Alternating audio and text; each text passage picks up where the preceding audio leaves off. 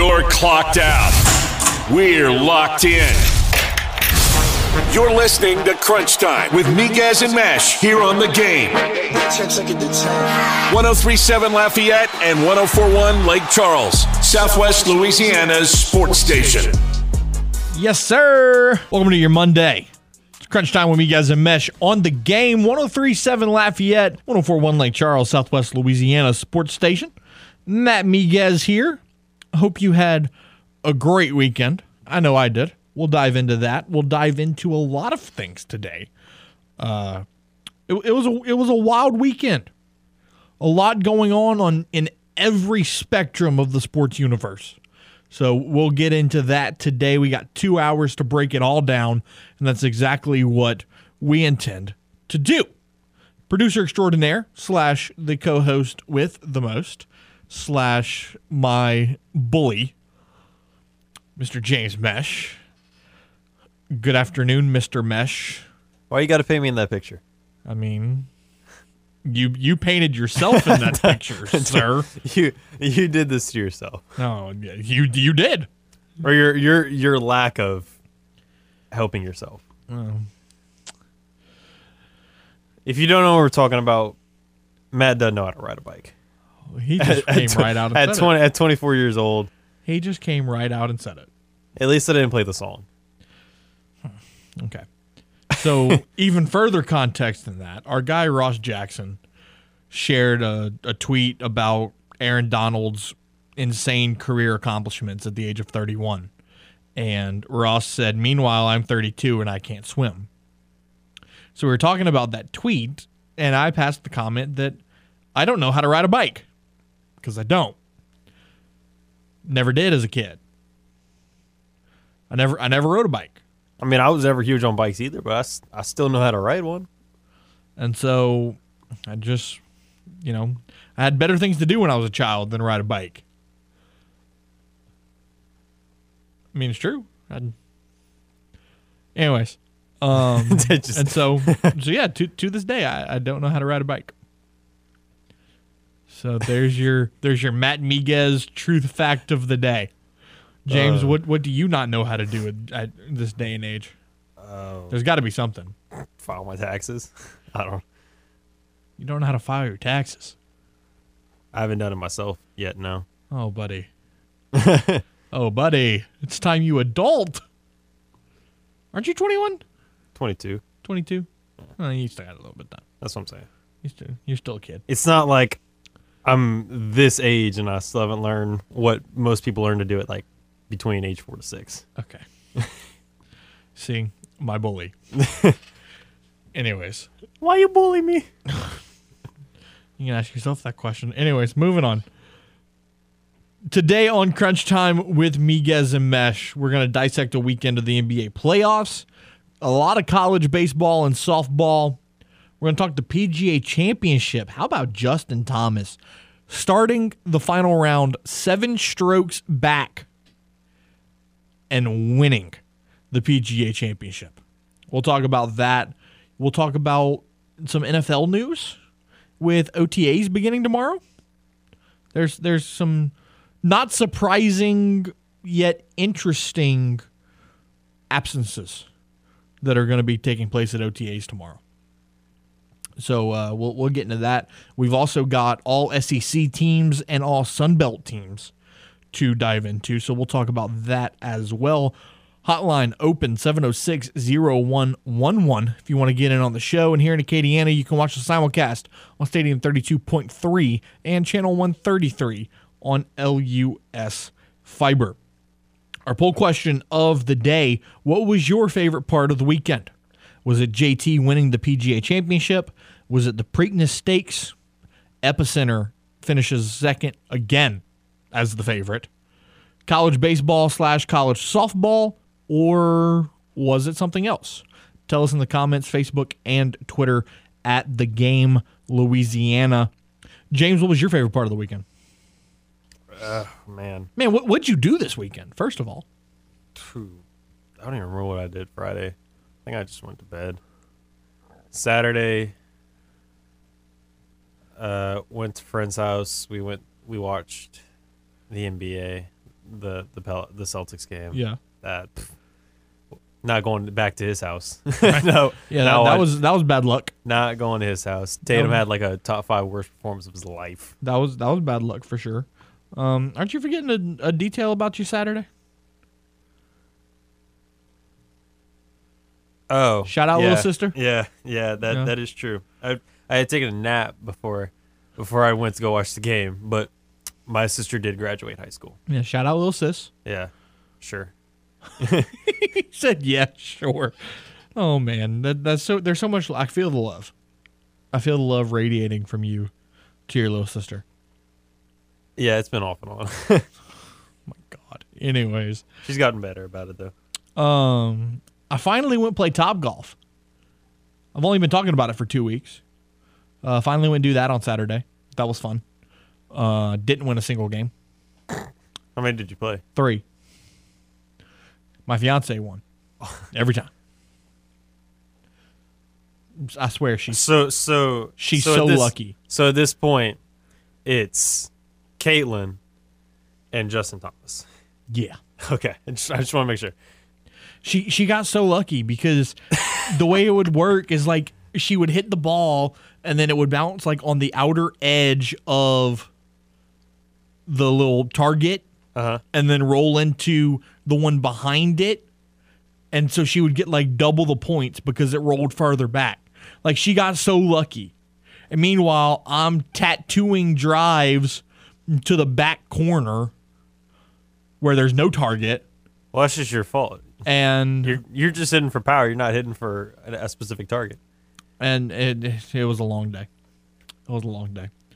And then I went to the Yard, that new milkshake bar that they built in Baton Rouge. That was diabetes.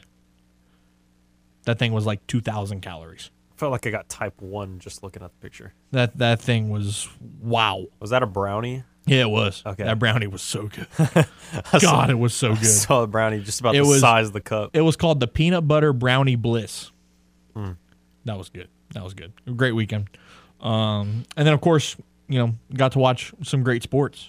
I mean, UL softball playing in the Clemson Regional, LSU softball in the Tempe Regional, baseball getting 2 out of 3 in Evanston, Illinois, Cajuns baseball getting 2 out of 3 over Little Rock, LSU sweeping Vandy, and not just sweeping them, beating them. Thursday night was what, 13-2? Yes. Friday was 8-3, and then Saturday was 21-10. Wow. It's actually really funny. Saturday, I went and have lunch, and the LSU game, I was in Baton Rouge, so the LSU game was on, and when I left the restaurant, Vandy had just hit a home run to go up 6-0. And I was like, okay, well, maybe LSU's not going to win today. Boy, was I wrong. The second I moved away from the TV, they exploded. So maybe me watching them was a bad luck thing because they exploded the second I stopped watching the game. You're just a bad luck charm. I I don't know what it is. I don't know why you do this to the teams. don't know why either. I wish I knew. It's like my mom. She always goes in the other room. She's like, how are they doing? So it's like, oh, we're winning or whatever. She's Yeah. like, okay, cool. And she'll just stay in the other room. She'll stay in the other room and watch TV. Oh man. Well, let's go ahead and talk some OTA news. You want to do that now? Yeah. What'd you find out about Debo Samuel and Baker Mayfield? So, no surprise, but both Debo and Baker are not going to be participating in their team's OTAs. Yeah, that's not surprising. Man, do you think Baker's gonna play this season? I feel like, I mean, I don't wish this upon anyone, but I feel like some quarterback's going to get injured, and then you're going to be like, well, I really don't want this other guy starting. We'll take Baker. We'll take him for a fifth. Man, I'm interested to see how long it's going to take him to find a place to play. I mean, but at the same time, we keep hearing about Carolina. Yeah. Carolina keeps popping up as a team that's interested in Baker, which is interesting to me because now you would have the first and the third pick in the 2018 draft Right. at the same position. And they're both on expiring deals. So it's like, really? Yeah. It doesn't make a lot of sense to me. It would make a lot more sense if Seattle maybe went to go get one. I know they traded for Drew Lock, but I'd rather Baker than Drew. But that's just me. Yeah, I mean, I agree with you. I'd definitely rather Baker over Drew Lock. Now, looking at some other national headlines, what about Nick Foles signing a deal with the Colts? Yeah, they were talking about that last week. They were like, it's probably going to happen. We just have to work out the finer details of it all. That could be interesting. So now it's Matt Ryan, Nick Foles. Am I missing something? Do they still have Jacoby Brissett? I think they still do. Let me see. In other news, the Washington Commanders announced today that they have purchased a piece of land in Virginia for $100 million. They hope to build, it's 200 acres. They hope to build a new stadium as well as numerous retail shops, restaurants, and apartments. So we'll see what happens. There's a chance that the franchise will buy another 65 to 70 acres at a site that is approximately 23 miles from Washington, D.C., and that could be their maybe their practice facility or something like that. Intriguing. Are you a big fan of Hard Knocks? I am a big fan of Hard Knocks. Okay. Well, the Arizona Cardinals will be this year's. Really? Yeah. Huh. Which to me tells me that Cardinals are going to go 4-12. 8-9. Yeah. At best. Right. Because it's like the Madden curse, right? Yeah, it's its own version. Yeah, because the second somebody was on the Madden cover, got hurt. Also, Brissett is not on the Colts. Where's he at? I don't know. I'm looking at the Colts QBs. Just not on their roster. Yeah, not Okay. there. We'll dive into the NBA playoffs later. Your Celtics play tonight, trying to make it 2-2. Tyler Hero's out tonight for Game 4 for Miami. Last I checked, Robert Williams and Al Horford were both questionable, with Jason Tatum as probable. Let's see, I can tell you. Marcus Smart's day-to-day, Robert Williams day-to-day, Jason Tatum day-to-day. Sam Hauser is out. I'll be honest, Sam Hauser was not a big difference maker considering he doesn't get on the court, but Right. yeah. And then for the Heat, Jimmy Butler, Kyle Lowry, Max Strus, Gabe Vincent, and P.J. Tucker all listed as day-to-day. Yeah, there's been a lot of notable injuries so far that series. People are beat up, bro. It's time for the season to end, is what they saying. Because, Can we get this over with? yeah, you're at that point of the year where everybody's hurt. Your body's just done. I mean, at this point, both of these teams have played, 90 games? 82 in the regular season plus, They played almost 100. yeah, somewhere in the 90 to 100 range. Mm-hmm. Yeah, your body's done by this point. Your body's ready to pack it up and go home for 3 months to do it all over again. So yeah, I'm not surprised that the injury reports are becoming a novel. Let's take a time out right here. When we return to Crunch Time with Miguez and Mesh, we'll talk some Cajuns baseball, taking 2 out of 3 from Arkansas Little Rock over the weekend, and getting ready for the Sun Belt Conference Tournament in Montgomery, Alabama. You're listening to The Game, 103.7 Lafayette, 104.1 Lake Charles, and it is Southwest Louisiana's sports station.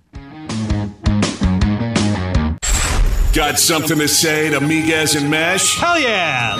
It's easy. Just call the hotline by dialing 337-706-0111. Now, back to more Crunch Time with Miguez and Mesh here on The Game. 103.7 Lafayette and 104.1 Lake Charles, Southwest Louisiana's sports station.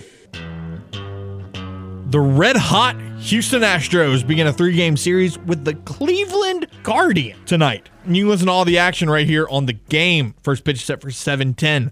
Once again, Guardians at Astros baseball live from the Juice Box tonight right here on The Game. I got to get used to saying Cleveland Guardians.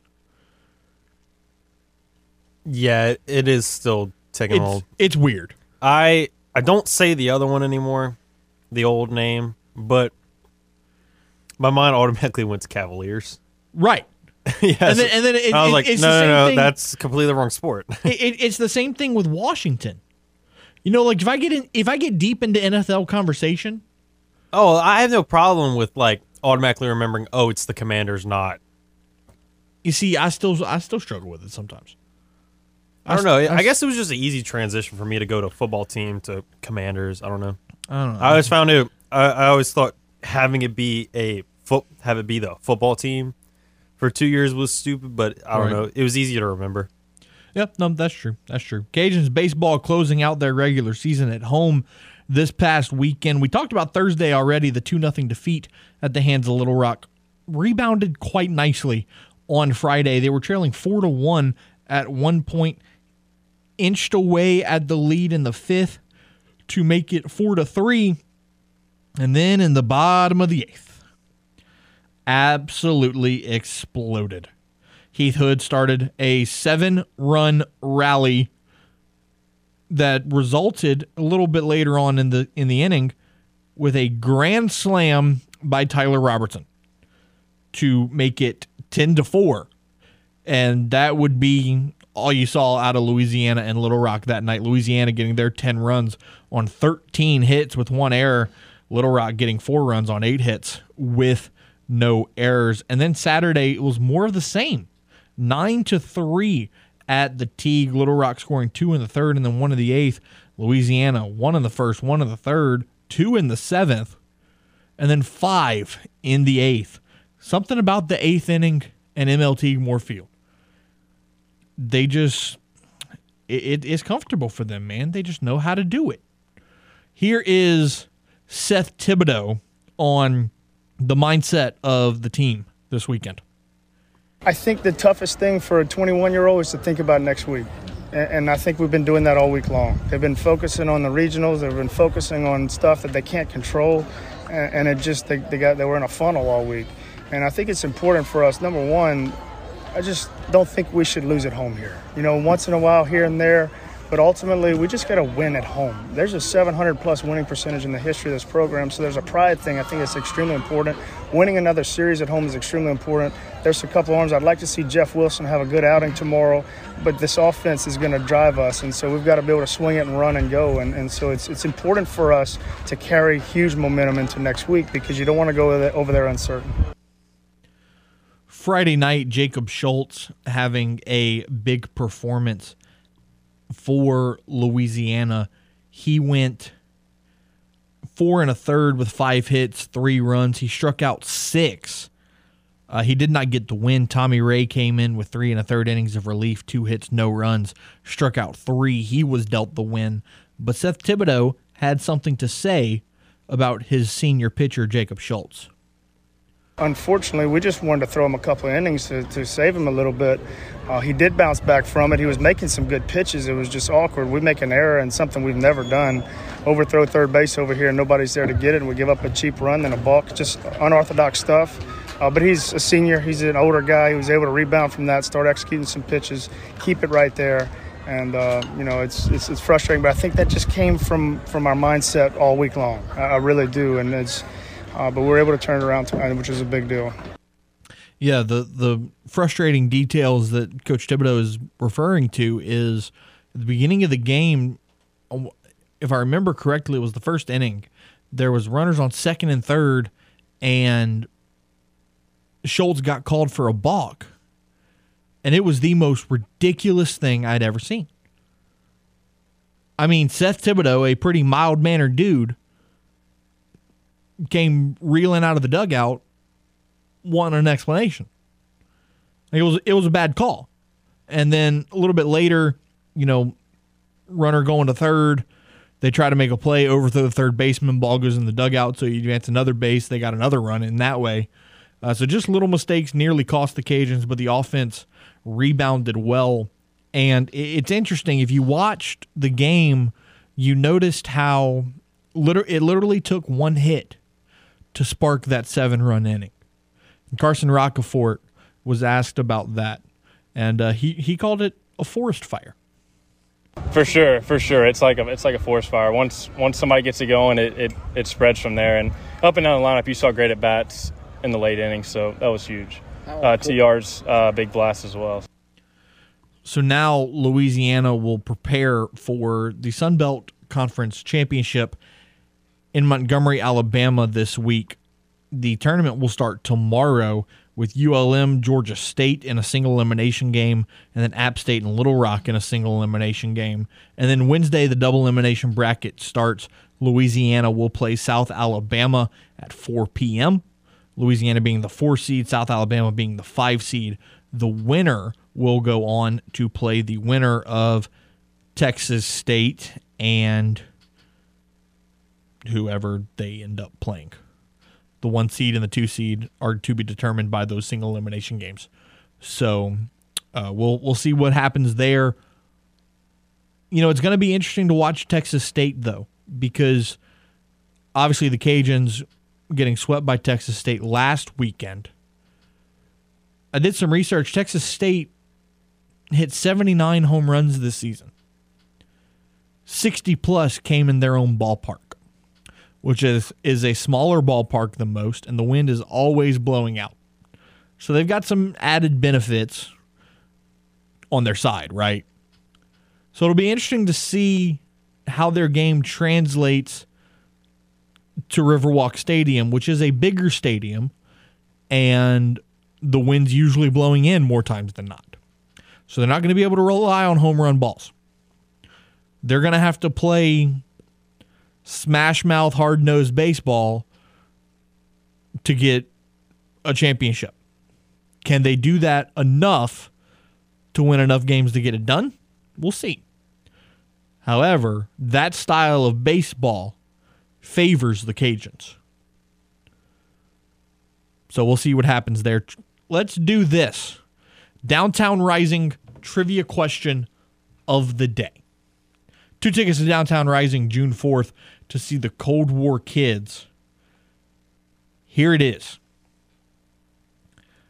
I need somebody to call 706-0111 with the answer to who holds the Saints' single-season sack record. And yes, that is a trick question. There's 2 of them. Who holds the Saints' single-season sack record? There's a tie in the record books. I need both players. First person to call 706-0111 gets 2 free tickets to Downtown Rising on June the 4th. Cold War Kids, Julian Primo, Andy Frasco, the Deaders. It's going to be a lot of fun at Park International on June the 4th for Downtown Rising. James, let's take a timeout. When we return, Wilson Alexander joins us as he does each and every Monday for Tiger Talk.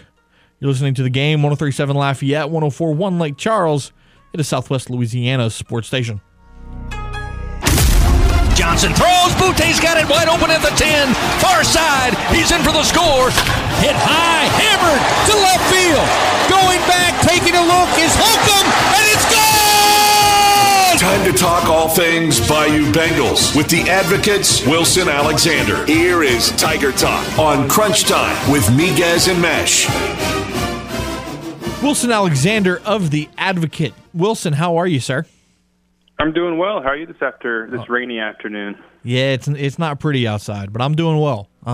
Let's dive into this LSU Vanderbilt series, and then I'll get your take on the all-SEC teams that were announced about an hour ago. We'll start with Thursday's game, 13-2. You know, from my vantage point, this looked like a game that LSU really had from the beginning. It absolutely did. I mean, Mikhail Hilliard gave them another quality start, which he just continues to do all year.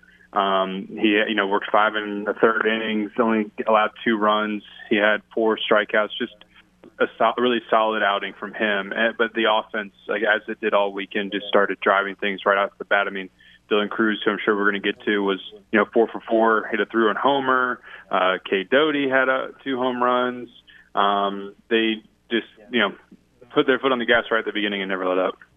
Yeah, you touched on Dylan Cruz hitting that 3-run homer. He also had an RBI single later in the game. And then we get to Friday, the 8-3 game. And it's actually funny because LSU picked up, and more importantly, Dylan Cruz picked up right where he left off. I mean, first pitch of the game, he sent it over the left center wall. Yeah, and then he hits another home run later. It's been incredible to watch him because, I mean, you've got 21 home runs, and with those 3 over the weekend, and 16 of them have come in conference play. He got them off to a great start in that game on Friday. But what was maybe particularly impressive was Ty Floyd. I mean, just because he's been kind of up and down all year, he hasn't pitched a lot since conference play started. Obviously, he was kind of a good candidate to come in on the weekend. But he ended up limiting Vanderbilt to 1 run on 4 hits and 5 1/3 innings with 7 strikeouts. They've improved his off-speed stuff just enough so that hitters can't sit on the fastball, which is really unique because the way it rises. And so they're a little bit later on that. Instead of hitting, extra base hits, they're fouling pitches off, and then he's able to get ahead in the count. And so that was probably the biggest takeaway from that game. Yeah, and then, going a little bit deeper into the, you talked about Ty Floyd. Paul Gervais showed up, late in the game and gave you a solid, 2/3 of an inning, but really, got you exactly what you needed there. And then Saturday was an interesting game because if you look at it, after 2 innings, it was 6-0 Vanderbilt. And then go ahead. Sorry. That's when LSU kind of started to explode. 3 in the third. They'd get 1 in the 6th, which Vandy would respond with 2, and then 3 and 1 in the 7th, and then in the 8th, LSU just said, "Okay, we're tired of this. Let's go home," and exploded for 11 in the 8th. Yeah, absolutely. It made me think of something that Jay said.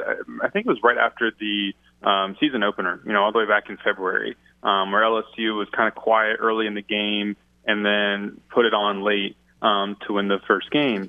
And he said it basically along the lines of, that's what our offense can be able to do, where you might shut us down for a few innings, but it's going to be really hard to do it for a full 9.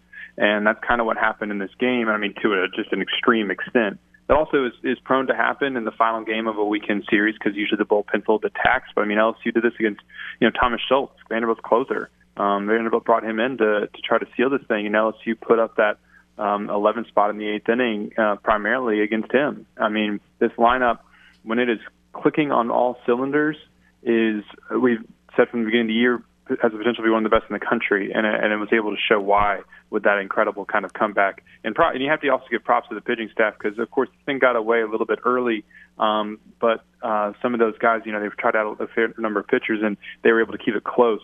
Like Bryce Collins, Riley Cooper, Blake Money did a good job, keeping it within striking distance for the offense to come back and just overwhelm Vanderbilt. Yeah, no question about it. Chatting with Wilson Alexander here on Tiger Talk. Now, LSU finishes the regular season 37-18, 17-13 in the SEC. This week, obviously, the SEC tournament in Hoover, Alabama.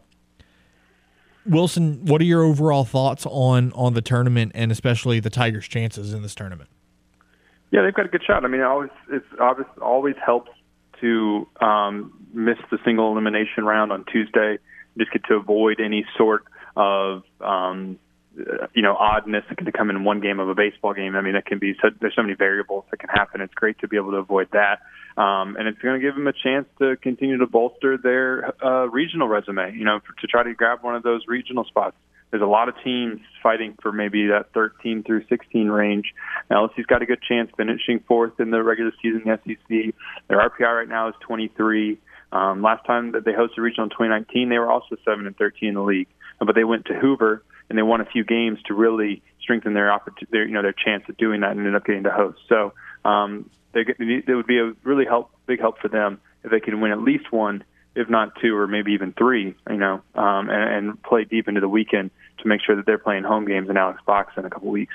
Yeah, that leads into my next question. What do you think the likelihood is that now with the sweep of Vanderbilt and an impending solid performance in Hoover that they host a regional? It's hard to say with absolute certainty because we don't know exactly what the committee is thinking. And it's kind of funny just because like a week ago, we were talking about this and it seemed fairly unlikely just because it was, it's rare to be able to go on the road and sweep. They had never swept Vanderbilt in Nashville. And so it's like, okay, LSU's probably on the outside picture of this. So now they've at least put themselves right back into the conversation by sweeping Vanderbilt. Hard to say with absolute certainty if they'd be able to host, but they would at least have a really strong argument if they can go into Hoover and win a couple games. Wilson Alexander of The Advocate is joining us. Wilson, let's stay in the here and now. Let's look at Wednesday night. LSU is going to have a matchup in Hoover between either Auburn or Kentucky. Either way, how do you think that matchup lines up for LSU? Yeah, the Auburn series would be interesting. LSU, has played Auburn this year and at home and lost 2 of 3. But as Dylan Cruz said today, they're a much different team than the last time these teams faced. It'd actually be pretty kind of interesting, especially after those all SEC awards came out today, where you'd have the two guys who shared co-SEC Player of the Year with the player from Auburn and then Dylan Cruz. And with Kentucky, it's a little bit harder to say. They haven't, played each other this year. But Kentucky is, they took 2 or 3 against Tennessee. So they're not a total pushover either. Either matchup would be interesting, in terms of pitching plans for that game. We don't exactly know what else he's going to do yet, which would obviously dictate a good bit of this. Jay Johnson said they're going to keep that really close to the vest and not announce until the last minute, 90 minutes before first pitch. Yeah, and that kind of leads into my next question. You talked about Jay Johnson's comments about the starting pitcher. What else did Jay Johnson have to say in today's media availability? A wide range of things. A lot of talk about Dylan Cruz with the kind of player that he is. Had some injury updates on, LSU is dealing with that still with Jacob Berry's finger and Kay Doty's shoulder and Gavin Durat's hand and Alex Malazzo's knee. A lot of that, they all sound like they're making progress, all 4 of those guys at sort of varying levels. He wants to make sure that he has Jacob Berry available for the NCAA tournament. So there sounds like, maybe that he doesn't go in Hoover to try to be 100% when they, are playing in a regional. Kay Doty, he might be able to get back, but it just kind of depends on how that shoulder feels. After he's, still had a sort of stabilizing, sort of like a soft brace kind of thing on it after injuring that in the game Saturday against Vanderbilt. And Gavin, the swelling on his hand continues to go down, but he still wasn't available over the weekend. And Malazzo, it sounds like he's still a little bit away. He was sore after catching an inning on Tuesday, but they're okay at catch right now with the way Tyler McManus is playing anyway, and what Hayden Travinsky gives them off the bench too. So they're trying to get healthy is kind of the main thing with this squad right now. Yeah, no doubt. SEC Baseball Awards came out today. Dylan Cruz being named the co-player of the year, along with Sony DeSharia from Auburn. Dylan Cruz, obviously, you talked about the 21 home runs. He's had a batting average over 350 for most of the season. Just talk about Dylan's performance throughout the year. I always say this about Dylan. I never get tired of watching him hit. Every game I just sort of sit up and pay a little bit more attention. That I'm, not for the other ones, but it's just something about the way that the presence that he has when he comes to the plate. That ball he can launch one in a second. Even his ground ball outs, he's hitting like over 100 miles an hour sometimes, quite often, really, on his exit velocities. It is so hard to get him out. He said he made an adjustment about halfway through the year where he was just got his foot down a little bit earlier, allowed him to really control the zone better and ignore pitches when they were trying to sort of trick him on something, with an off-speed pitch or something that was like right on the, sort of cusp. He was able to see the ball so well. And that's really helped lead to this, what we've outburst in conference play. I mean, we mentioned earlier, 16 of his 21 home runs in conference. I know I already said that, but like that's rare. You know, that doesn't happen all the time. And he's you know, his slugging percentage is like 800. He's got 42 runs. I mean, he's ranked in like the top 3 in a lot of the major offensive categories. He's a pleasure to watch because he's so dynamic. I mean, we could talk about him alone for the entire segment. Oh yeah, there's no question. We could have a whole show on Dylan Crews. He also represented LSU on the first team All SEC. Second team, you had Jacob Berry on that squad. Nobody made the freshman team, which didn't really surprise me. There wasn't really like a standout freshman for LSU this year. But Dylan Crews and Trey Morgan both making the all-defensive team. Are there any players that maybe got snubbed off of these teams that you find should have been on there? Not necessarily, because, I mean, the SEC is so deep. You look up and down these lists, and, you know, maybe you can make an argument for a couple guys, you know, here and there. Really, the one thing that I found maybe slightly surprising was just that Jacob Berry was second team All SEC, just because he's been such a productive hitter. I mean, he's batting 400 in conference play, leads the league. So I was a little bit maybe surprised to see that he wasn't a first team player because of how productive he's been offensively. But you know, his defensive game is, while it has I think gotten better, is maybe not up to the level of the guy, you know, Trey Lipscomb from Tennessee, who made the first team All SEC team. So that, you know, that made sense.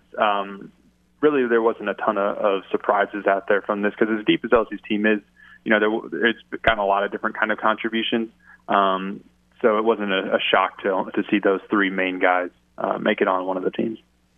Wilson Alexander of The Advocate has been our guest. Wilson, before you run, let everybody know where they can find your stuff on social media and with The Advocate. Yeah, sure thing. I'm on Twitter at WHAlexander_, and then theadvocate.com or NOLA.com. Please like and subscribe, which I know everybody hears all the time. But as my girlfriend likes to say, then I can take her out to dinner, which we would appreciate. No question about it. Wilson, really appreciate you taking the time, as always, my friend, and we'll talk to you next Monday. Thanks for having me on. You'll have a great rest of your week. Tune in next week for another edition of Tiger Talk, here on Crunch Time with Miguez and Mesh. Let your voice be heard. Hello. Give us a call on the hotline at 337-706-0111 and speak your mind. Hello. This is The Game. 103.7 Lafayette and 104.1 Lake Charles, Southwest Louisiana's sports station. Next home, Cutting Edge Realty is holding their annual Luke Day on June 11th from 9 to 1. The charity event benefits Canine Companions, which is a nonprofit that gives to those with disability dogs. The event will be located at Boyer Park, Dog Park at 411 West Bluebird Drive here in Lafayette.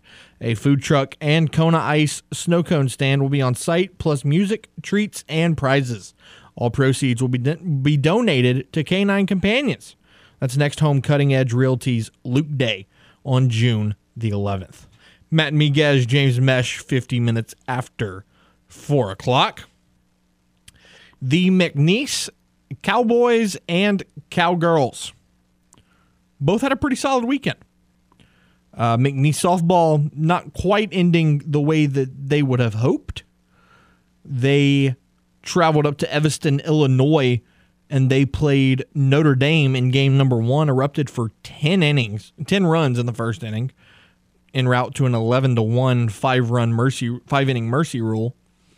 And then Saturday they turned around, played the top-seeded Northwestern Wildcats.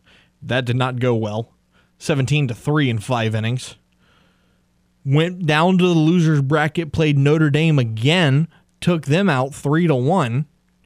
Then you got to Regional Sunday, and you ran into Northwestern again. 10-2 in 5 innings, but still a very admirable showing for Coach Landreneau and the Cowgirls.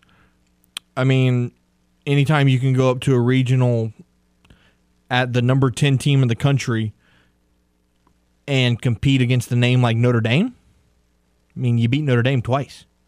They were number 21 in the country. Like, that's respectable. Sure, you couldn't get past Northwestern, but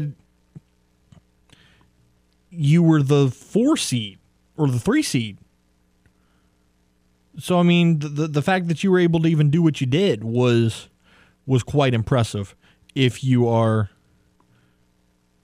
McNeese. So congrats to McNeese softball on a great season, Southland champs, and then McNeese baseball on the other side of it. They're just ready for a championship. They hosted the Southland tournament this past weekend, taking down Incarnate Word 12-6, taking down Nichols 8-4, and then taking down Incarnate Word yet again 7-2. So they will now move on to the championship series, which will once again be at Joe Miller Ballpark. They will play Southeastern Thursday at 6, Friday at 6, and then Saturday at 6 if necessary. It is a best-of-3 series between the Lions and the Cowboys. Here is Coach Justin Hill on how it felt to be 2-0 heading into the back half of the weekend. Is what we needed. I mean, and look, every team's got their own things, but I feel like after as long as we've been, I know our team about as well as I can know them, and I knew that was what we needed to do. Win or lose, I felt like that was the right call, and actually I talked to the coaches about it probably in the third inning, and I saw it kind of happen. And also Friday night with their win over Nichols, Justin Hill became McNeese's winningest baseball coach, surpassing the late, great Louisiana legend Tony Robichaux. Here's Coach Hill on his thoughts on breaking Robichaux's record. You know, it was one of those things, you know, it's a weird feeling being a visitor in your own ballpark. You know, it's a feeling I haven't had. And it's just kind of one of those things that kind of happens. But it hadn't hit me yet. But my favorite part is we're talking about Tony Robichaux and how good of a man he was, how much he cared about the people more than the players. So I'm glad we're talking about that. So like I said, McNeese will now host Southeastern this weekend with a spot in the regionals on the line. So that'll be impressive and intriguing to see. James, I came across an article that you and I need to discuss. A Vikings fan went on Twitter and said that Drew Brees was Kirk Cousins with a Super Bowl. What? Yeah, that's what I said. Drew Brees is Kirk Cousins with a Super Bowl. How does that make any sort of sense? Well, that sounds about Vikings fan. Well, somebody chimed in and they decided to put some numbers into it. Okay? Yeah. Regarding stats, Cousins has started 120 games in his career. Total stats, 30,646 yards. No, I'm sorry. 32,953 yards, 223 touchdowns, 91 interceptions, a 5.5% touchdown ratio to a 2.2% interception ratio with 7.7 yards per attempt. Okay? That's Kirk Cousins' career statistics. Here is Drew Brees up until the Super Bowl season. So from 2001 through 2009. 122 games started, so already 2 more starts than Kirk Cousins had in his career. 30,646 yards, 202 touchdowns, 110 interceptions, a 4.9 touchdown percentage, a 2.6% interception percentage, and 7.7 yards per attempt. So in 8 years, Drew Brees threw 2,000 yards less than Kirk has thrown in his career. 21 less touchdowns than Kirk, 19 more interceptions, had a lower touchdown percentage, a higher interception percentage, and the same amount of yards per attempt. But keep in mind, This was in 8 years compared to Kirk Cousins, who has been in the league for 10 years. 10 years. Do you still want to say that Drew Brees is Kirk Cousins with a Super Bowl? Do you still think that's true? This guy says that's a silly comment. Drew Brees set all kinds of passing records, won a Super Bowl, countless playoff games, and could have won at least one more if not for the miracle in Minnesota and the atrocious non-call in the Rams game. Brees is a gamer, a winner, and he's clutch. Cousins is none of those. Hour number 1 in the books. Hour number 2 on the other side. Crunch time with Miguez and Mesh. On the game, 103.7 Lafayette, 104.1 Lake Charles. It's Southwest Louisiana's sports station. You're clocked out. We're locked in. You're listening to Crunch Time with Miguez and Mesh here on the game. 103.7 Lafayette and 104.1 Lake Charles, Southwest Louisiana's sports station. Hour number 2 of 2. Welcome back to Crunch Time with Miguez and Mesh on the game. 103.7 Lafayette, 104.1 Lake Charles. Matt Miguez, James Mesh, and you. It's 5:02, and so that means you're going home. So good for you on this Monday. By the way, congratulations to Thomas Snoddy, today's trivia question winner for Downtown Rising. The correct answer was Pat Swilling and Leroy Glover, who each had 17 sacks to hold the Saints' single-season sack record. Again, congrats to Thomas for winning 2 tickets to Downtown Rising on June 4th, featuring the Cold War Kids. Let's talk some NBA, and let's pump some energy into James Mesh's veins before he goes absolutely insane. Jarrett Reed of Propels Talk will join us to discuss the NBA. Jarrett, what's going on, man? How are you? I'm doing well. How are you guys doing today? Man, we're doing well. So let's make James Mesh feel better about his Celtics because he's on the struggle bus today. They fell 109-103 Saturday night to the Heat. Man, from your vantage point, walk us through this game. What went wrong? This is a bad loss for the Celtics. No offense. Sorry about that one. They needed to get this win.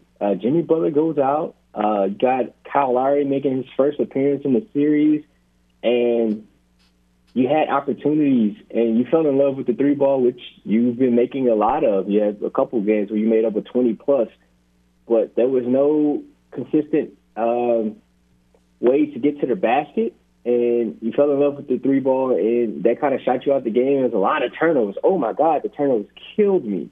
I mean, if the Celtics just take care of the ball and take good shots, they win. They can win in the series, but it's the youngness of Jason Tatum and Jaylen Brown, even though they've been really good in the series, if they just take good shots and move the ball, I think they can win. But they just have to do that.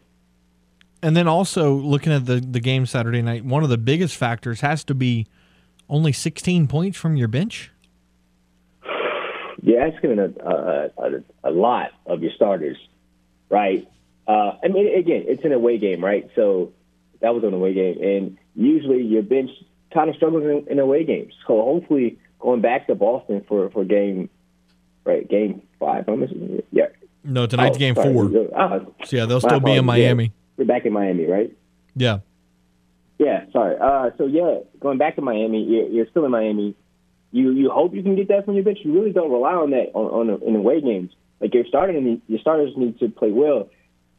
Jason Tatum, man, look, you got locked up. You need to do something. You have to be more aggressive and not turn the ball over. I mean, he had one stretch where he had 6 turnovers in a quarter. I think that was even the previous game. So he needs to be better facilitating and still picking his spots. So I expect a better game out of him. But yeah, the Celtics, if they just take care of the ball, I think they can get this win. Yeah, that Saturday night was definitely one of the worst performances of Jason Tatum's career. I mean, 10 points on 3 of 14 shooting, only 1 of 7 from 3. He did have 6 rebounds and 4 assists, but he also had 6 turnovers.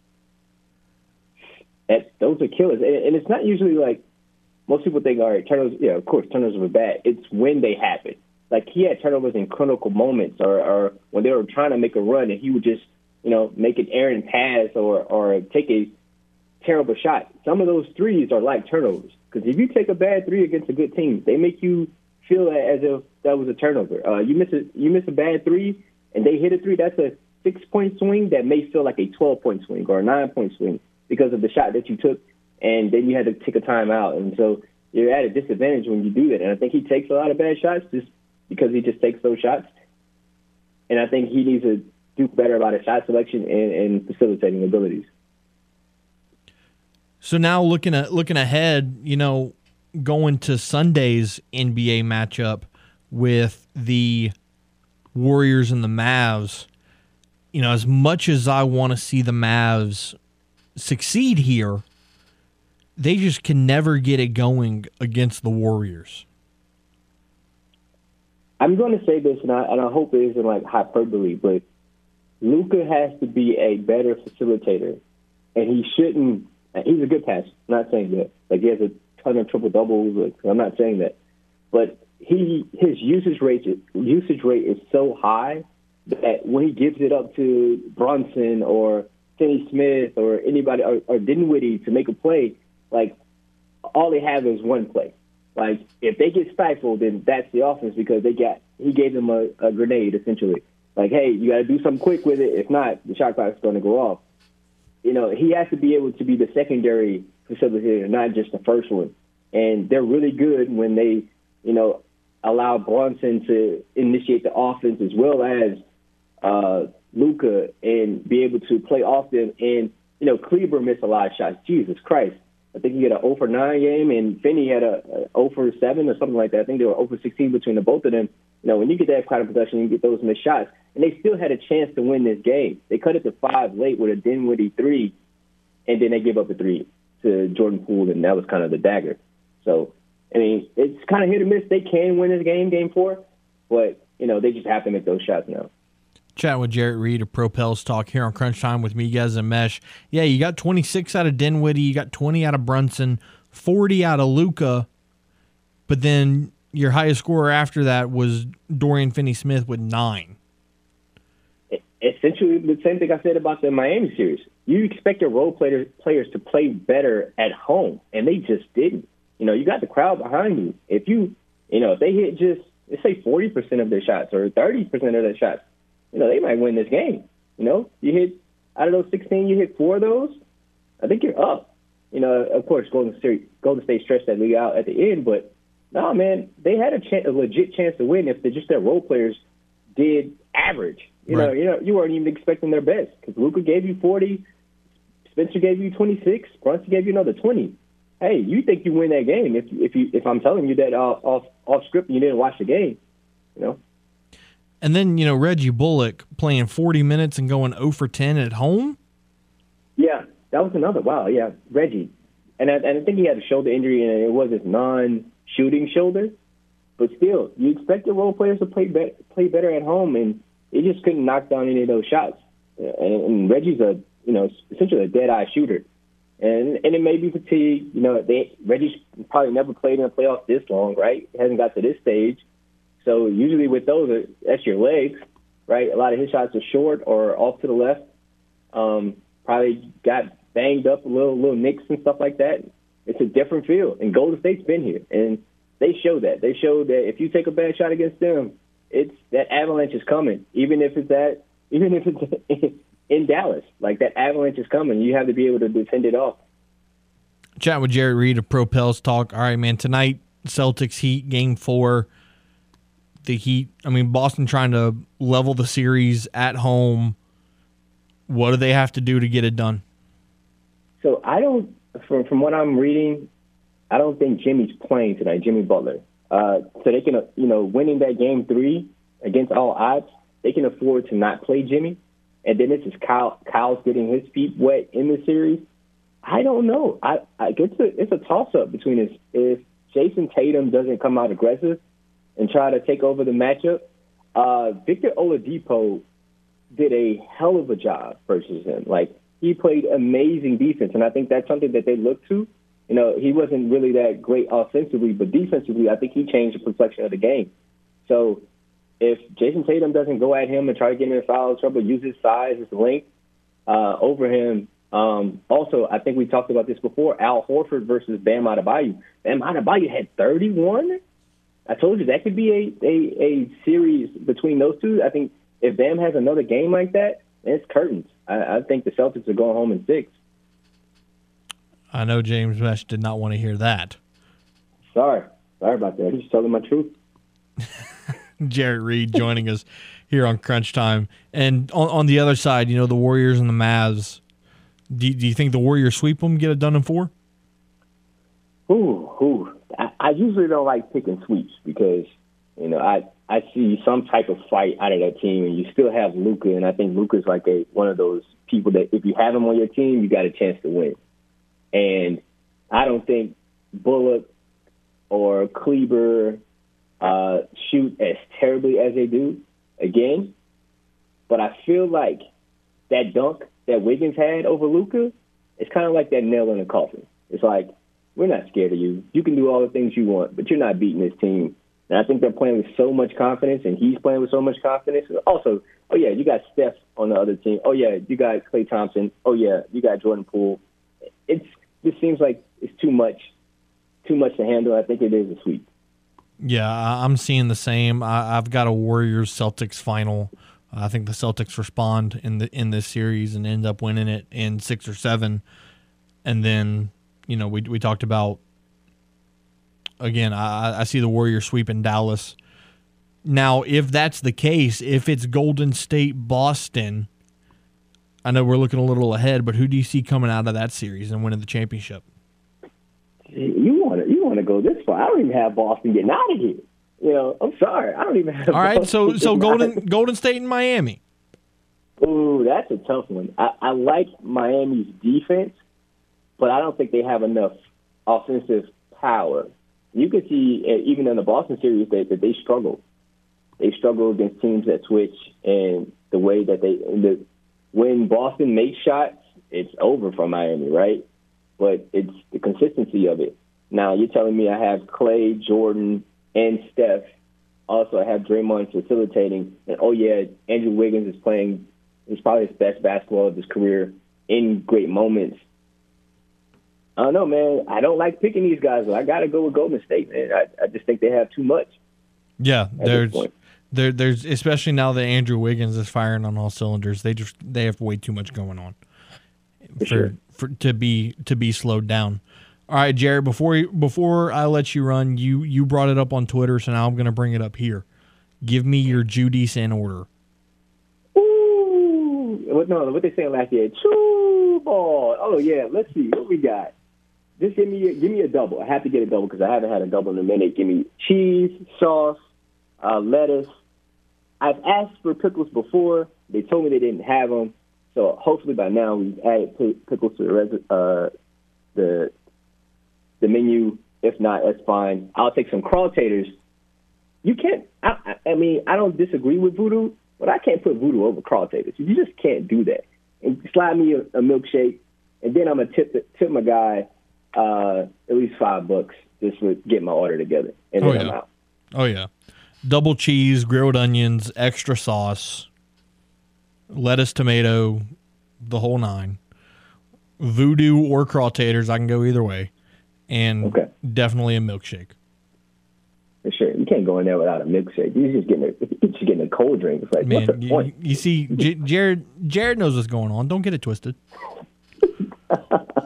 Jarrett Reed of Propels Talk joining us. Jarrett, really appreciate you taking the time, my friend. And as NBA gets closer, we'll talk to you down the line. Thanks, guys. Appreciate you guys for having me. Before we head to a timeout, on Facebook, poll question of the day: what is your favorite part of the weekend? Was it JT winning the PGA, the Preakness, college baseball, softball, or other? Jamie Green coming in. His Bolts are up 3-0 on Florida. Chance to sweep tonight.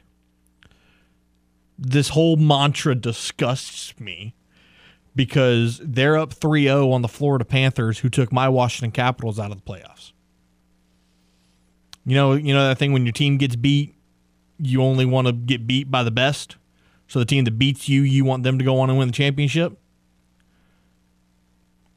I'm the complete opposite. Really? Yeah. I don't know. I guess it's just because I'm salty, but it's like say, for example, anytime the Saints have gotten out the playoffs by a team, say the Vikings or the Rams, I'm trying to remember in 2013 who took them out, or like the Seahawks, it's like I'm rooting against you at that point. Like I don't want to see you win at all, because if you took me out, I hope we take you down with us. Interesting. See, my thing is if you're gonna get beat, it's better to get beat by the best than, like in my situation, beat my team and then they're gonna get swept. I don't know. I just don't want to be a part.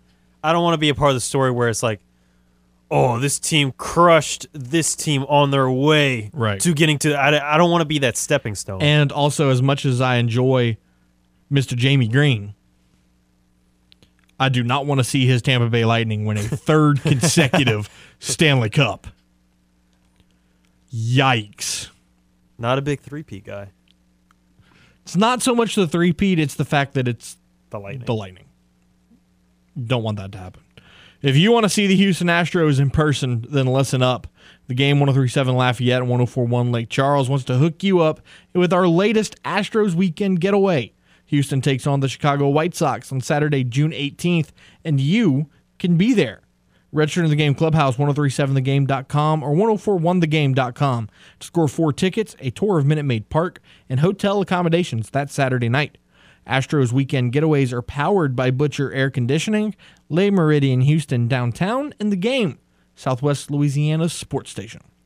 We'll take a timeout here on Crunch Time with Miguez and Mesh, and when we return, Cajuns and Tigers softball. We'll fill you in on what they did in the regional and so much more. Crunch Time with Miguez and Mesh on The Game, 103.7 Lafayette, 104.1 Lake Charles, Southwest Louisiana's sports station. Time to open up the vault for the games this day in sports history. May 23rd, 1981. Puerto Rican boxer Wilfred Benitez, at the age of 22, becomes the youngest three-division world champion in history by knocking out WBC world super welterweight champion Maurice Hope in 12 rounds in Las Vegas. That was this day in sports history. We now return to The Game. 103.7 Lafayette and 104.1 Lake Charles, Southwest Louisiana's sports station. The Game, 103.7 Lafayette, 104.1 Lake Charles wants to upgrade your experience for Downtown Rising. It's the ultimate Downtown Rising VIP experience. Score a pair of VIP passes plus a chance to meet the Cold War kids. All you got to do is register in the Game Rewards Club, 1037thegame.com or 1041thegame.com to win VIP passes for Downtown Rising featuring the Cold War kids on Saturday, June the 4th. The ultimate Downtown Rising VIP experience is presented by Social Entertainment, Raider Solutions, the Louisiana Raging Cajuns, and The Game, Southwest Louisiana sports station. Matt Miguez, James Mesh, 23 minutes after 5 o'clock. On your Monday, let's talk about the Louisiana Raging Cajuns softball team battling it out in the Clemson Regional over the weekend. They put on a good showing in Clemson as the 3 seed. Their first game was Friday against Auburn, where they fell 4-3 behind 2 home runs from the SEC Freshman of the Year, Bree Ellis, and a great pitching performance from Auburn's pitcher. Saturday, they rebounded with a 3-1 win over UNC Wilmington in 11 innings. Taylor Roman called game with a walk-off 2-run homer in the 11th. They came back 30 minutes later and played Auburn again. This time, getting the better of them 4-3 behind home runs from Melissa Mayu, Jordan Campbell, and a 2-run shot from Stormy Kotzelnick. So now they're back in Championship Sunday for, again, I mean, Championship Sunday for this softball program has kind of become the norm. Each of the last, I want to say 5 years, they've made Championship Sunday. And they ran into the freight train that is number 10 Clemson. 8-0 in 5 innings. It was 1-0 early on. The Cajuns really kept themselves in it, and they just were waiting for that one mistake from Millie Thompson that they could capitalize on. That mistake never came. Clemson erupted for 7 innings in the 5th, and the Cajuns just couldn't recover. So, that's softball. That's how it goes sometimes. 47-13 to finish the year, 23-4 in the Sun Belt. Sun Belt champs, regional runner-ups. James, hell of a season from Cajun softball, if you ask me. It really was. I mean, I'm trying to do math off top. 47 out of 60? It's what? That's 87%? Almost 80%. That's pretty good. It's one game. They were on a hot start. 1 game under 80%. They had a hot start to start the season. Yep. Had a little bit of a dip, but I mean they were consistent all season, and they still have kept their record intact of the streak, which is what, 78 now? 78. They were so young, man. I mean, that's what's even more impressive is what 80%, 75, 80% of the roster is up there. Is freshmen? Yeah, I mean their batting order yesterday against Clemson, there was 5 freshmen. 5 of their 9 in the batting order were freshmen. 2 of them were sophomores. There was a junior and a senior. I mean, so 7 of your 9 were underclassmen. Will be back next year. That's insanely impressive. So Jerry Glasgow and Justin Robichaux and their staff, they've got a lot to build on going into 2023. This team looks, like I said it on social media yesterday, this team looks primed to have one of those runs. They're going to have a special run next year, and I'm excited to see it. On the other side, LSU going to Tempe, Arizona, didn't quite have the showing that they were looking for. To be honest, didn't have the postseason they were looking for. They went 0-3 in the postseason. They lost their first game in the SEC tournament to Mississippi State 7-4. And then in the regional, they were the 2 seed battling first against San Diego State, falling 10-5. And then Saturday, they played Cal State Fullerton. You erupted for 2 runs right there in the first, in the top of the first, but then you gave up some errors, you gave up some mistakes. You let Cal State Fullerton score 3 and take a 3-2 lead on you, and then nobody scores again the rest of the game. Both teams combined for 5 runs in the first inning. Fullerton had a 3-2 lead, and then for the next 6 innings, nobody scored. It became a defensive battle, and the Tigers had a couple opportunities. I remember one point they had runners on second and third with 1 out, couldn't get them home. Things like that, this point in the season, you got to find a way to scratch across a run. You just have to. And they didn't do that. And so they ended up falling 3-2, fell out of the regional 0-2. And so now you look at the super regionals, there's no Louisiana team left in it. I can't remember the last time that happened. It's been a while because, between LSU and UL and McNeese, there's always been, some kind of representation. Oklahoma will play UCF, Arizona State will play Northwestern, UCLA will play Duke, Arkansas will play Texas, Virginia Tech will play Florida, Stanford will play Oregon State, Oklahoma State will play Clemson, and Mississippi State will play Arizona. See, that's what I find interesting. Going back to a conversation about the Cajuns, they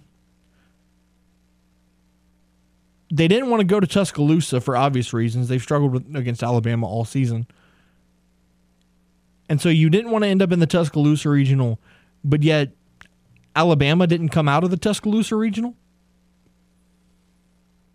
That's kind of intriguing. Alabama was supposed to be this stalwart that nobody could get through, but yet they didn't win their own regional that they hosted. If you ask me, Oklahoma's about to run a freight train through the rest of the field, just like Tennessee's going to do in college baseball. Tennessee, wow. It's the next couple weeks are going to be fun. Let's just say that. Between baseball, getting into conference tournaments, and then into the regionals next weekend, it's going to be entertaining to say the least. Let's take a time out right here, and when we return, PGA Championship, horse racing, the NHL, anything you want to talk about. Phone lines open for the rest of the show, 706-0111. You're listening to Crunch Time with Miguez and Mesh on the Game, 103.7 Lafayette, 104.1 Lake Charles, Southwest Louisiana's sports station. Had a rough day at work? Got lady problems? Not to worry, because you have two wingmen right here. You can be my wingman anytime. Now back to more Crunch Time with Miguez and Mesh here on the Game, 103.7 Lafayette and 104.1 Lake Charles, Southwest Louisiana's sports station. Welcome back. Crunch Time with Miguez and Mesh on the Game, 103.7 Lafayette, 104.1 Lake Charles, Southwest Louisiana's sports station. Matt Miguez, James Mesh. James, let's update the Twitter poll question of the day, which is, what was your favorite part of the weekend? Was it Justin Thomas winning the PGA? Was it college baseball, softball? Was it the Preakness? Or was it something else? So far, 50% of you said college baseball. 16% said Justin Thomas winning the PGA. And I've got 33% saying other comment. But yet there's no comments. So, interesting there. The PGA Championship was quite interesting. Justin Thomas started the day 2 under, which was 7 back of the leader. He goes 3 under on the day and has some help from the top 5. Everybody, I was told a statistic, anybody in the top 5 just had to go even par yesterday to win the PGA Tour, to win the PGA Championship. None of them did. Justin Thomas and Will Zalatoris ended up going to a 3-hole playoff where Justin Thomas took a risky drive on the second hole. Worked out for him, ended up hitting the green in 1 to where he was able to 2-putt for a birdie, while Zalatoris was only able to scratch across a par. And that ultimately sealed the deal for Justin Thomas to win his second major and his second PGA Championship. It was the first one that he had won in 5 years. And after the tournament, Justin Thomas was asked, why did you show so much emotion winning your second PGA Championship?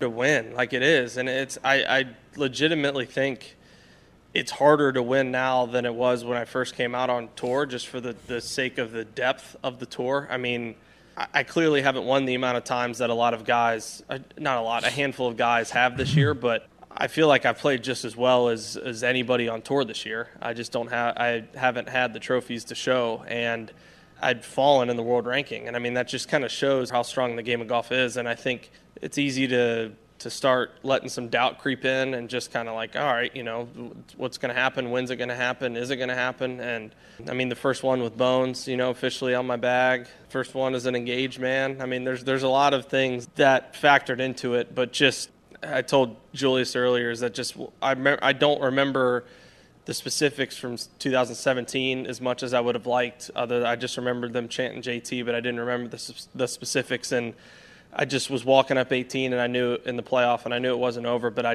looked up and I wanted to take it in, because it just, you don't know when and if it's going to happen again, and it's such an unbelievable cool feeling that you just want to enjoy it. Southern Hills Country Club is regarded as one of the toughest courses on tour, and it definitely proved that way this weekend. I mean, you saw the way that Mito Pereira just, collapsed yesterday, especially on 18. I mean, he had a 2-stroke lead or 1-stroke lead, and he double bogeys 18. All you had to do was get a par. You double bogeyed. Even if you bogeyed, you set up a 3-way playoff. And, I mean, again, just an absolute collapse. And after the win, Justin Thomas was asked about the difficulty of this course. I would say the golf course and the wind, probably 80%, and I would say the difficulty of winning a golf tournament in a major 20%, if I had to put a number on it. I mean, it was tough. Again, the north wind just made it a little bit more difficult, and it was kind of switching a little bit to east, or it was northeast, but it kind of was getting a little bit more easterly. So having to try to factor that in, and it's a simple thing, like a little hole like drivable on 17. If you obviously you hit a great tee shot, you hit it where you want to go, then you're looking at birdie. But if you maybe double cross it over in the back left rough, or if you kind of heel one and it kicks down in the hat, there's so quickly out here can a birdie hole turn into a salvaging for bogey. And I think that's just why that's one of the reasons I love this place when I first came here. I think it's a great major championship venue. Justin Thomas was also asked, again, he mentioned earlier it's been 5 years since he won his first Wanamaker Trophy. What was the difference in 2022 compared to 2017? In what ways is JT a better golfer now than the first time? I mean, I've matured a lot. I mean, 5 years is a long time, especially at this stage of my life. I mean, I would like to think and hope that everything has just gotten a little better. I mean, there's nothing that's like standing out of a massive difference. I would say the biggest difference is I probably just weigh about 15 pounds more. I don't know. I put on some weight, but I mean, that's the big part of it is you just want to get 1% better. I don't need to revamp everything. I don't need to hit it 30 yards farther. I don't need to change, equipment, change ball, change. I mean, it's just everything that have and been doing has been working. It's just trying to just get it a little bit better. And I just feel like that's what I've done in every facet. So there's nothing that stands out like this is monumentally better, but it's all improved. Let's go to horse racing now. Early voting winning the Preakness on Saturday. Epicenter was the Kentucky Derby favorite, finished second. Epicenter was again the Preakness favorite, finished second. James, do you think the Belmont Stakes is going to be the race where Epicenter finally breaks through and gets a win? You would think so. I mean, he's gotten second both times. I mean, he's just hanging around with, like you just said, finishing second. I mean, how there's going to come a point where he's going to bust through that glass ceiling and win a race. Or do we have to make sure both winning horses don't race? Well, that's true. That's it's crazy, man. It's so hard to and it's one of the most popular things to bet on, but you just never know. I mean, look at Rich Strike. We keep bringing up the Kentucky Derby, but I mean, 80-1 odds, entered the race with 30 seconds to go, and won. Like, you would have never seen that happen. And then you saw who finished third on Saturday, didn't you? Yeah. That creative minister. Yeah, I told you that minister is creative. He is creative. I don't know how he does it. It's impressive. Skippy Longstocking, middle of the pack though. Hey, middle of the pack at the Preakness doesn't sound too bad. No. I mean, fifth out of 9. I mean, it's not the best, but it's not the worst. I mean, yeah, but if you were good enough to race in the Preakness, you're pretty good. Yeah. Because I mean, you look at it, I mean, he was 7th in odds, and he got 5th. So I mean, he did better than what most people thought. Yeah, no doubt. Going back to PGA ever so slightly. So Justin Thomas is a Alabama Crimson Tide graduate. And after the PGA Championship yesterday, he was asked if he follows Nick Saban's 24-hour celebration rule. And Justin Thomas said, yeah, I got a 24-hour rule. I'm not sure what Jimbo Fisher's rule is, but I guess he's got to win something first before he figures out his rules. Ooh, sick burn. Sick burn, bro. Yeah, so I thought that was pretty funny. It just goes to show you that even, your big-time athletes pay attention to the little petty drama like Nick Saban and Jimbo Fisher are going through.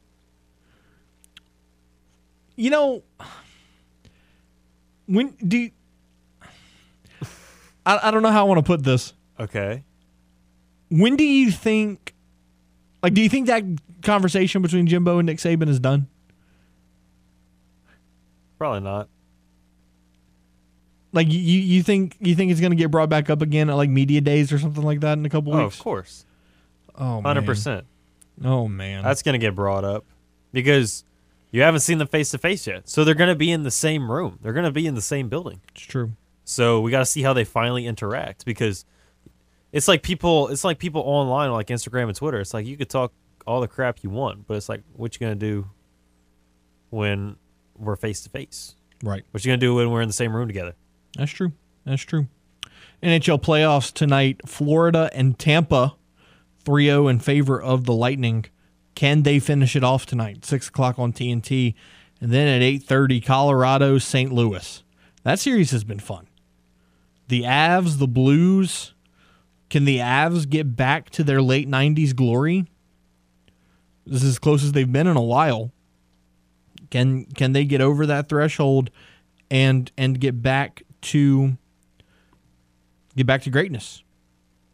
Houston Astros over the weekend going 3-1 against the Texas Rangers. 5-1 Thursday. They fell 3-0 Friday night. 2-1 on Saturday, and then 5-2 yesterday. Like we mentioned earlier, they will return to Minute Maid Park tonight to host the Cleveland Guardians at 7:10. Will be your first pitch. For the Astros, it will be Luis Garcia, 3-2 on the year with a 3.35 ERA, 37 2/3 innings pitched, 28 hits allowed, 41 strikeouts. He's walked 12 and has given up 6 home runs. For the other side, it'll be Tristan McKenzie, who is 2-3 on the year with a 2.97 ERA, 36 1/3 innings, 24 hits, 34 Ks, 11 walks, and 3 home runs. The Astros 27-15 on the year, 12-5 at home. They do lead the AL West. The Guardians 17-20. They're 9-12 away from Progressive Field, and they are third in the AL Central. Let's go to the game hotline now, 706-0111. Reynold joins the show. What's going on, man? Hey, how's it going? Have y'all talked about the golf tournament yesterday, the players? The PGA Championship? Excuse me, what? The PGA Championship? Yeah. I'm sorry, the PGA Championship. Yeah, that guy Pereira. I don't understand what he did. I'm a golf player. I play golf, and all he had to do was that.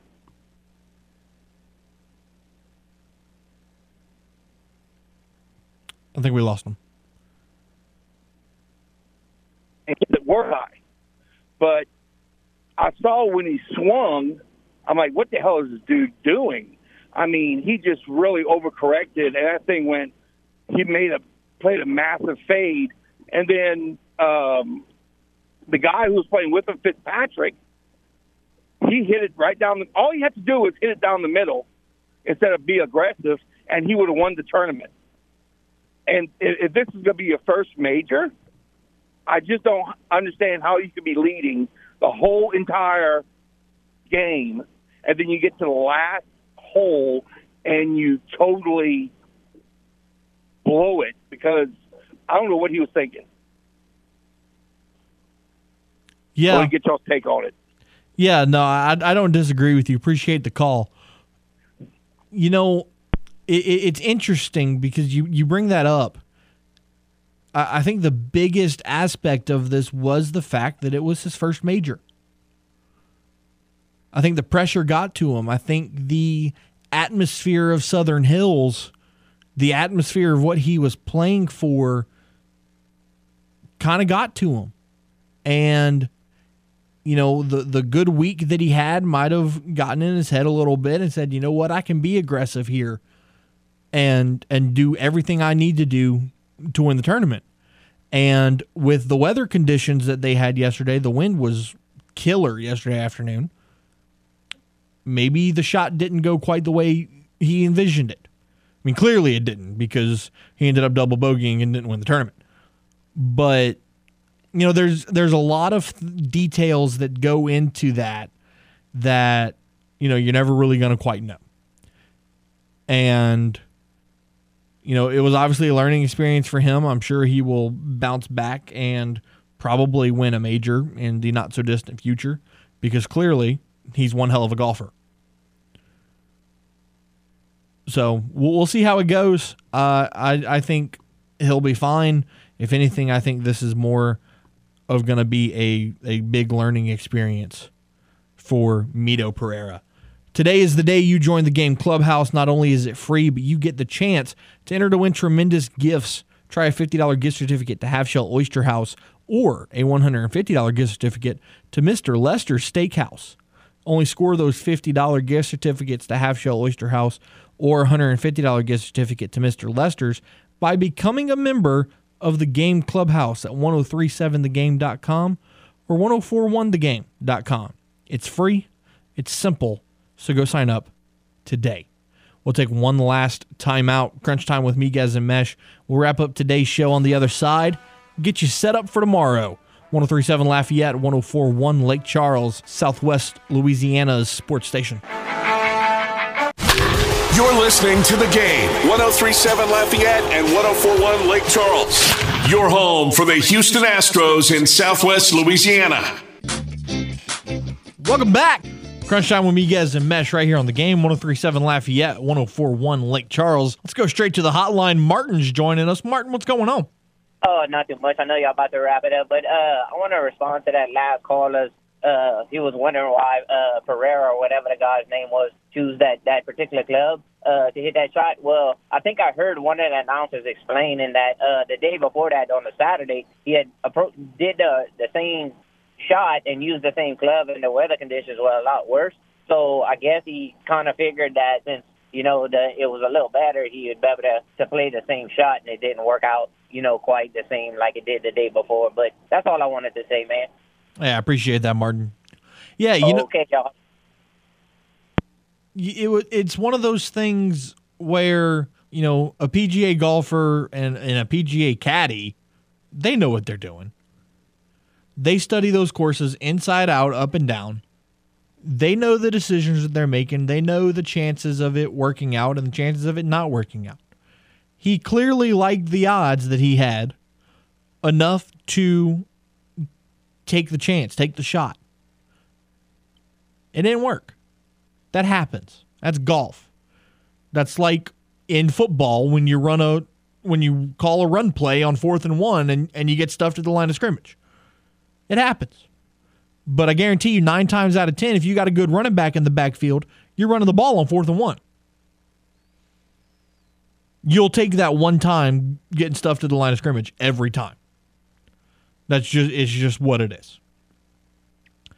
Tomorrow on Crunch Time with Miguez and Mesh, we're going to have Chris Murphy from the PGA Tour join us to recap the PGA Championship and discuss the Charles Schwab Challenge this weekend. And To the Moon Tuesdays with Apollo HOU. We'll talk about the Astros' success over the last week and preview the week ahead. Want to thank Wilson Alexander of The Advocate for joining us today for Tiger Talk, as well as Jarrett Reed of Propels Talk for joining us for NBA conversation. For the producer extraordinaire, James Mesh, I am Matt Miguez saying be safe, be well, give a hug to your mom and them. We'll talk to you tomorrow. Crunch Time with Miguez and Mesh on The Game, 1037 Lafayette and 1041 Lake Charles, Southwest Louisiana's sports station.